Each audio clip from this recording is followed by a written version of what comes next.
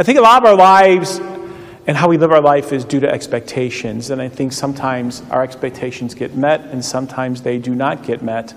You ever been to a ball game and you're hoping that your team would win and it what? Lost? Or maybe you're expecting your team to lose and it actually won. My wife and I, we went out to eat at this expensive Italian restaurant, really enjoyed it. And then on the way back home we said, was that food really all the more greater? Because sometimes we go to a more modest Italian restaurant to eat and we sort of decide, did that really meet our expectations?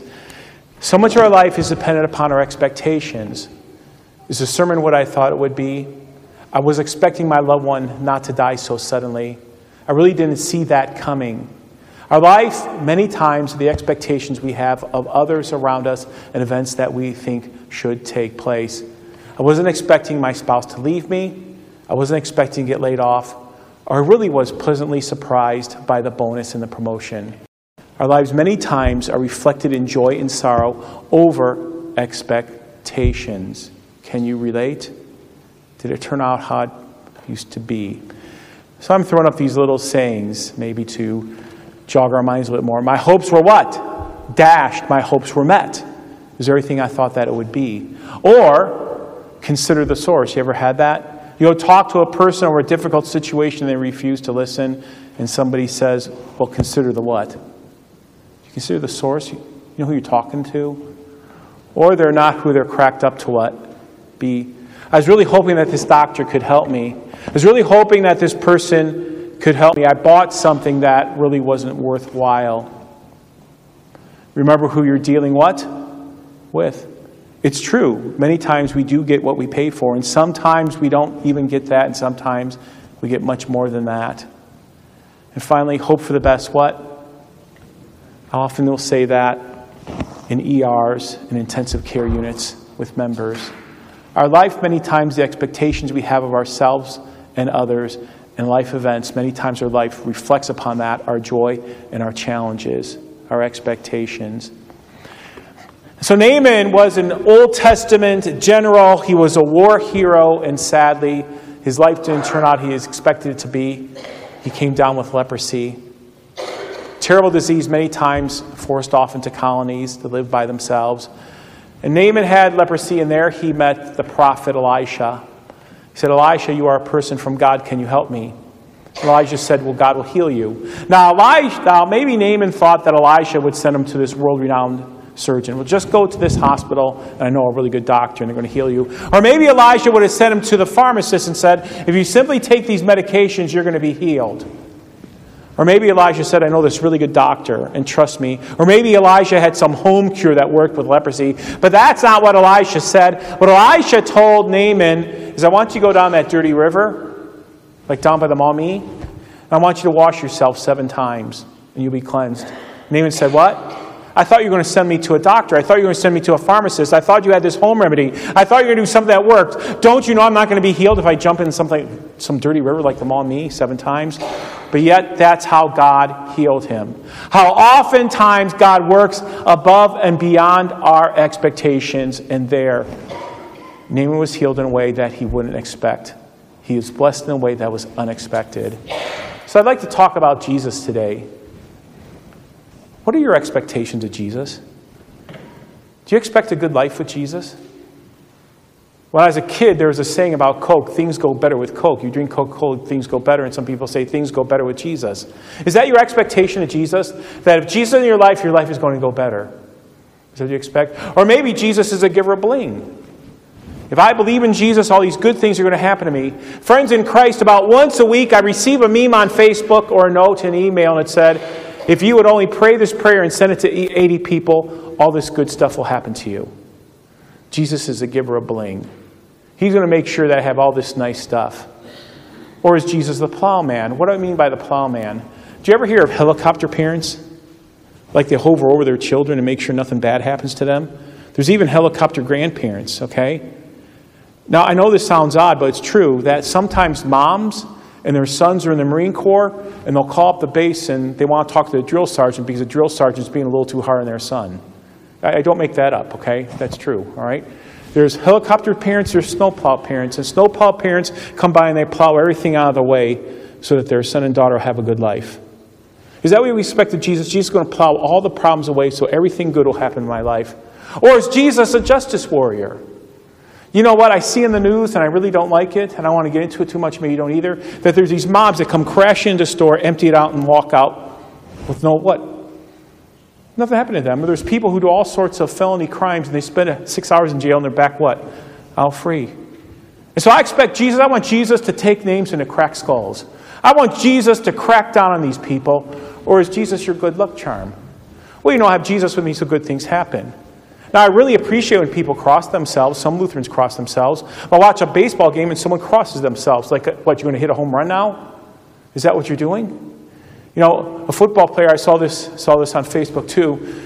This guy, he crossed himself. He was a running back. He ran for a touchdown. He kneeled in the end zone. He looked up and said, Jesus, I did this for you. And in the meme on Facebook, it says, Jesus wasn't paying attention. Jesus is watching a hockey game, okay? So, I mean, what are your expectations, my expectation of Jesus? The giver of bling, the plowman, my good luck charm. See, Judas expected a good life with Jesus. And since Jesus, you know, he's starting to follow crowds, you got a good gig going, maybe Jesus can sell some tickets, and I am going to be your treasurer, and we're going to build up the treasury, and I have a good life with you, Jesus, and everything's going to be really good. And that's what Judas thought. And by the way, Jesus, why don't you reel back the statements about being the Son of Man and this whole kingdom of God, and I'm dying for the sins of the world sort of thing, Lamb of God thing. That doesn't go well. And stop calling people sinners. They don't like that either. See, Judas said, if Jesus, if you just do the right things, I can have a good life, and I can be comfortable. Because Judas was a treasurer. And then Peter expected Jesus to be the giver of bling. See, Jesus, I'm your roadie now. And when you hit it big, I'm going to hit it big. And I know you just have small shows going now, but Jesus, when you bring in the crowds, I'm your roadie, we're going to hit it big, sort of like Beatlemania. I don't know if any of you are old enough to remember that. The Beatles have a couple hits. They sing in England, they sing in Germany, come to the United States, and everybody flips out, okay? And Jesus is going to be Beatlemania with you. When you hit it big, then I'll hit it big too. Oh, by the way, Jesus, please don't say you're going to suffer and die again for the sins of the world. That is going to ruin the whole show. Then what about, who else? John the Baptist. John the Baptist, man, he's like a zealot. He dressed really odd, but he really believed in rules. And he saw a lot of people sinning, and Herod was an adulterer. And Jesus, I want you to come back and I want you to bring order. If that means you have to get out the club and take names and crack skulls, then I'm all for you, Jesus. Judas, Peter, and John had all different expectations of Jesus. Different expectations of Jesus. Well, what about today? What expectations do people have of Jesus today? Well, I want Jesus to affirm me no matter what I do. I can live in sin. I can do what I want to do. I want Jesus to affirm me because Jesus loves everybody. Some people have expectation of Jesus that, well, no matter what my political view is, that's going to be Jesus' political view because Jesus agrees with me politically. What's my expectation of Jesus? Well, I call it Jesus in a can syndrome. What do I mean by that? Well, I have this can, and I put white paper on it, and I put Jesus on it. And I put Jesus up on the shelf. And when something bad happens in my life, I get Jesus off the shelf, and I put him on my kitchen table. My problem goes away. Guess what I do with Jesus? Put him back up on the shelf. That's my expectation of Jesus. I want Jesus here when bad things happen to me. I want Jesus to affirm my sin. I want Jesus to help me feel good. I want Jesus there when I have a problem. I want Jesus to, everyone just love each other, everyone just be in love with each other, and everyone gives a big group hug. And a lot of people have different expectations of Jesus. And by the way, I don't like to hear about sin, so please don't talk about that. Because Jesus loves everybody, let's go do our own thing. Well, this is what Paul speaks about that. For the time will come when people will not put up with sound doctrine. Instead, to suit their own desires, they will gather around them a great number of teachers who will what? Say what their itching ears want to what? I like Jesus. Everyone gets everything they want, sort of Jesus. They'll gather to themselves teachers who tell them what they want to hear. Our expectations of Jesus. My friends in Christ, Jesus exceeds expectations. What do I mean by that? Well, here's the thing. John the Baptist is in jail because he put down Herod. Because John the Baptist criticized Herod's adultery, so he's in jail. And John the Baptist heard there's a number of healings and that there's a number of people being blessed by the Messiah. And John the Baptist wants to make sure that it's Jesus. So John the Baptist sends his followers to go talk to Jesus and say, are you really the Jesus? And Jesus says, tell John the Baptist this. The blind receive sight, the lame walk, those who have leprosy are cured, the deaf hear, The dead are raised, and the good news preached to the poor. That's what Jesus says. You go tell John the Baptist. Tell him that. Am I the Messiah? Tell him that's who I am. We also hear that in Isaiah 29, 35, and 61. Same exact words. The blind receive sight, all talking about the Messiah. The lame walk, those who have leprosy are cured, the deaf hear, the dead are raised, and the good news preached to the poor. Tell that to John the Baptist because that's who I am. Now check those that apply. Well, you might say, I've never been blind, but I'm looking at a lot of people who wear glasses. How many are wearing contacts now? So your eyesights have been... How many have had eye surgery? Glaucomas. Did Jesus heal your sight? Well, no, that was a doctor and that was the attendants. Well, who gave him that technology? Who gave him that mind? Well, the lame walk. Well, I can tell you this. I'm glad we only have 2 knees because Lisa got her second knee replaced. I'm glad there's no more coming up. You ever have surgery like that? Assistance to walk? Then Jesus helped you walk. You might say the leprosy are cured. You ever been cured? I've had strep throat and tonsillitis. I'm really glad for penicillin and antibiotics. I've been cured. Well, the dead are raised. Someone said, well, I've never seen anyone dead raised. But we have loved ones who died who are with the Lord in peace, and we believe in the resurrection. And by the way, there are people one day who were dead, didn't believe, and the next day they did believe, and so they were raised from the dead. And the good news preached to the poor, and somebody might say, well, I'm not poor, and there's not poor people in Defiance. Well, Jesus may not be talking about your checkbook, but he might be talking about your heart and your spirit. Check those that apply.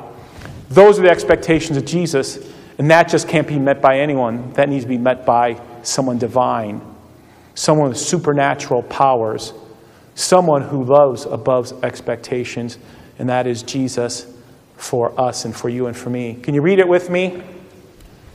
Jesus Christ, the same yesterday, today, and forever. And so whatever false expectations we have about Jesus, give them up because they just don't fit. Because Jesus' expectations go above and beyond anything that we might think. So we talked about Jesus. Let's talk about God's servants like our pastor and our principal and our DCE and our teachers and our preschool teachers. Let's talk about expectations. What expectations do you have of your pastor and your principal and your DCE and teachers? Well, some church said, well, we want a 30-year-old pastor who relates well with the young but has 40 years worth of experience. Okay? All right? Well, we really expect our pastor to be super dynamic and want them to be handsome, want our principal to be really sharp, and we want all this stuff to happen. Well, by the way, there's a congregational assemblies we call an associate pastor, and there's a church getting ready to call a pastor, and someone said the pastor has one weakness. I don't know if we should call the pastor, and someone else spoke up and said, how many people do you know that only have what? One weakness. Yeah. What expectations do we have of God's servants? Because Jesus adores John the Baptist now because he's very devout. What are you looking for? Fine clothes and luxurious life? I drive a Malibu. It's a true story. I had a funeral for a member, and he had a family member who worked for Jaguar, for British Motors in Peoria, and she sold Jaguar. She said, Pastor, I can put you in a Jaguar for like what you could buy a Chevy Cavalier for. Do you want it? What would it be like if I pulled a Jaguar into the parking lot here, right? Pastor Muse drives a Jaguar. That's our pastor. Okay? What do you think? What are you looking for? Fine clothes, luxurious life? Or someone who blows with the times? Yeah, we're looking for someone who's very eloquent and can speak well and can make us laugh and is really hip. What are you looking for? Or a powerful prophet, someone who's eloquent. What? What exactly? What exactly do we expect of all them? Well, as Jesus promised, I'll send my messenger ahead of you. You'll prepare your way before you. And what? Sometimes you and I, we focus on the messenger, but we don't focus on the what? We don't focus on the what? The message. We listen and we're caught up with the messenger. Just a sinful human being. God works through odd things in unique ways. So, focus on the what? Not the messenger. The message is just as effective no matter what the messenger is. Jesus adores and lifts up John the Baptist for being that. Does Jesus fulfill the expectations of all?